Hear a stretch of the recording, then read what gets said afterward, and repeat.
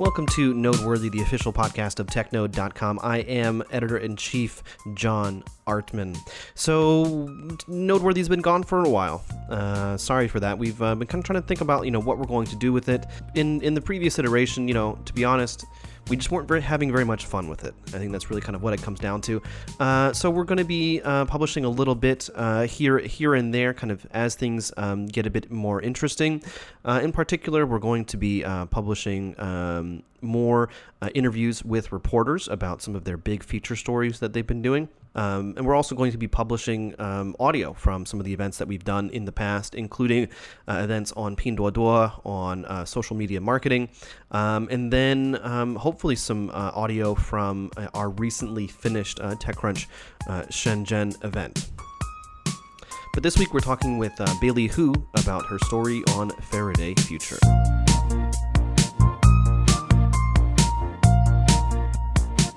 So I'm here with Bailey Hu, one of our reporters based here in Shenzhen, and we just recently published a piece from her on Faraday Future. It was absolutely fascinating read for me, and so we thought that we'd sit down and talk a little bit about the story and kind of how she came on it and what she learned. I mean, Faraday Future is kind of an interesting company, but kind of an interesting company in a bad way, unfortunately. So Bailey, I guess, just kind of starting off, I mean, like how did you come onto this story, and tell us kind of like the beginning process of like wanting to write it and then starting to write it. Okay, so I guess it just came up a lot in Chinese news. Faraday Future, Jia Yueting, and because we're reading news constantly on a daily basis, I just kept seeing these headlines again and again, and they're usually all negative, like you said. So it started catching my interest, and I wanted to know why people kept writing about it, even though it seemed to just be a series of bad publicity for the company, and what exactly had happened to make it go down this path, I guess. Yeah, I think someone in our WeChat group referred to Faraday Future as a dumpster fire, yeah.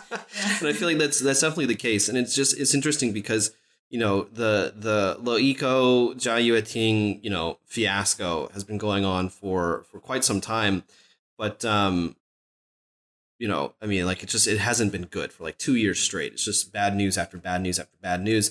But then also kind of like disentangling kind of what happened is actually quite difficult sometimes, especially for Faraday Future, because there is that ongoing dispute with Evergrande. Yeah.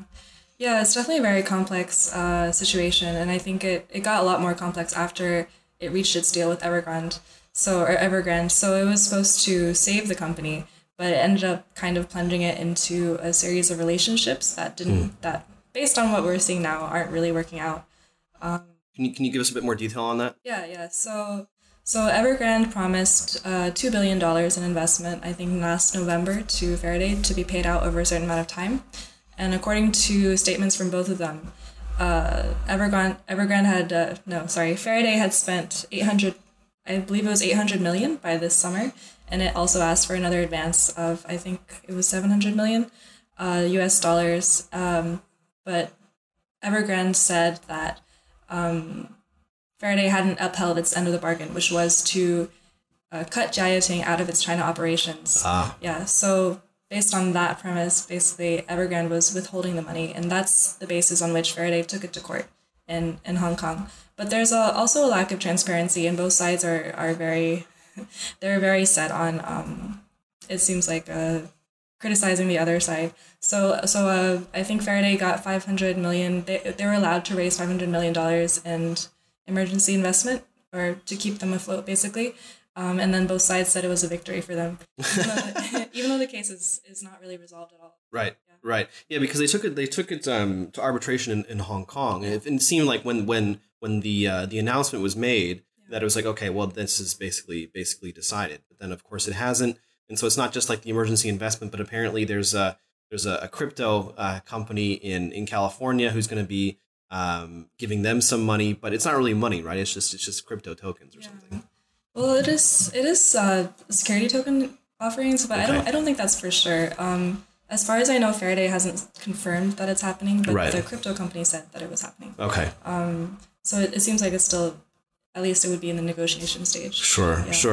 But so it was also really cool about the story that you wrote is that you actually went down to where the production base in China is supposed to be. So where is that again? Actually, I forget. So it's technically within Guangzhou, but Guangzhou kind of covers a large area. So the place I ended up going with a former colleague of mine was, it didn't really look like the city at all. It didn't feel like the city. We were passing fields on either side. There was there's a lot of nice rivers there. The houses are it felt kind of like rural China, basically. And the residents there, they're all they come from a farming background mostly. And they all have gardens in their backyards. You just see dogs running around. And it didn't feel like Guangzhou at all. Right. And it's part of a district that's receiving that's trying to industrialize and attract tech companies. Okay. And so Faraday Future is building a production base there. Is that right? That seems to be the plan. And when I was there, the construction was there was something going on. There have been some reports that it's been pretty slow, but I don't know if I could really speak to that. At least they're trying to build something, and I do think they have a deadline to finish the factory within. But right now it's unclear whether that factory would belong to Faraday or to Evergrande. Right. This was always really confusing. I mean, so it's also like the IP of the company is technically owned by Evergrande, right? At least part of it was signed away when it accepted that $2 billion in investment. Wow. So at least on the construction site, I didn't see any logos for Faraday. There were offices for different construction companies and also Evergrande. They didn't want to talk. Yeah. But I didn't see anything for Faraday, so nothing really confirming that their presence is there. Though that could just mean that Evergrande is just supervising the construction. But it does seem to point to the direction that Evergrande intends to make cars by itself there, if it can. I guess it depends also on the result of the arbitration. Yeah, and Evergrande itself is a really interesting company because they've invested in a lot of perpendicular companies, it seems, because technically it's a health company, right? But then they've invested in Faraday and some others. They have a really diverse portfolio. And it was also their health subsidiary that did the Faraday Future Company. And it's they're connected through this kind of complex network of offshore holding companies. Okay.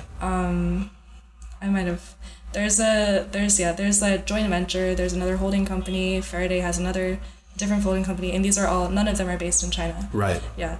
But in the end, Evergrande Health did acquire, I think it was 45% of Faraday Future. Okay. Or 45% stake in it. Yeah, but it's just the more you dig into it, it's just the more complex it looks. Yeah, no, it's so complicated. And I remember, because for quite some time we tended to TechNode, we tended to avoid anything to do with Jiayu, I think, because it would just get so complicated. Yeah. And for us, our publication cycle is usually fairly fast. Yeah. And so if it's too complicated, then it's going to slow us down. But I think that it was really, really kind of cool from a managing perspective to see how the story has evolved and how our coverage has evolved as well. Really kind of digging into something that I think other outlets, especially outside of China, kind of chose to ignore in a certain sense, because again, it is just so complicated. Yeah. Well, I think part of that is also because Jia Yuting has a kind of is kind of a household name in China, whereas he's not elsewhere, and that seems to be why people are continually drawn to this story. I mean, Faraday Future is technically not even a Chinese company, right? But Chinese consumers are really interested, or Chinese reporters at least, are really interested in this story.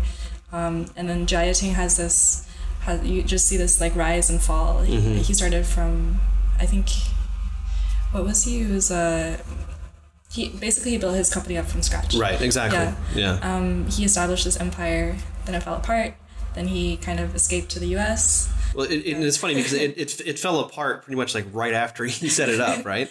I mean, because so just a bit of history. I mean, it started off with Lusher.com, one of the major players in video and on-demand entertainment streaming, basically. Yeah. So videos, so TV shows, movies, and things like that. They ended up making their own TV, Le TV, and then for whatever reason, he decided to really just expand from that and go in and so rebrand it all from Lusher into Le Eco.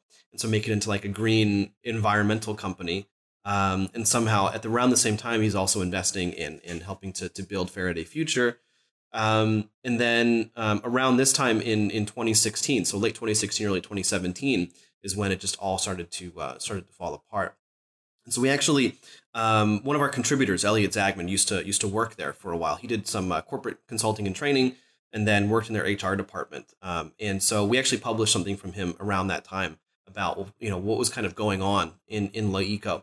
And it really just sounds like, on the one hand, going out to a different market, because they had tried to set up an office in California, and they just were not able to really cross the cultural gap and to really just make a work environment that foreigners can actually deal with. But then also, he was at the very top making all the decisions. And so if someone was if someone was in his inner circle that wasn't so competent, well, then the company's going to suffer.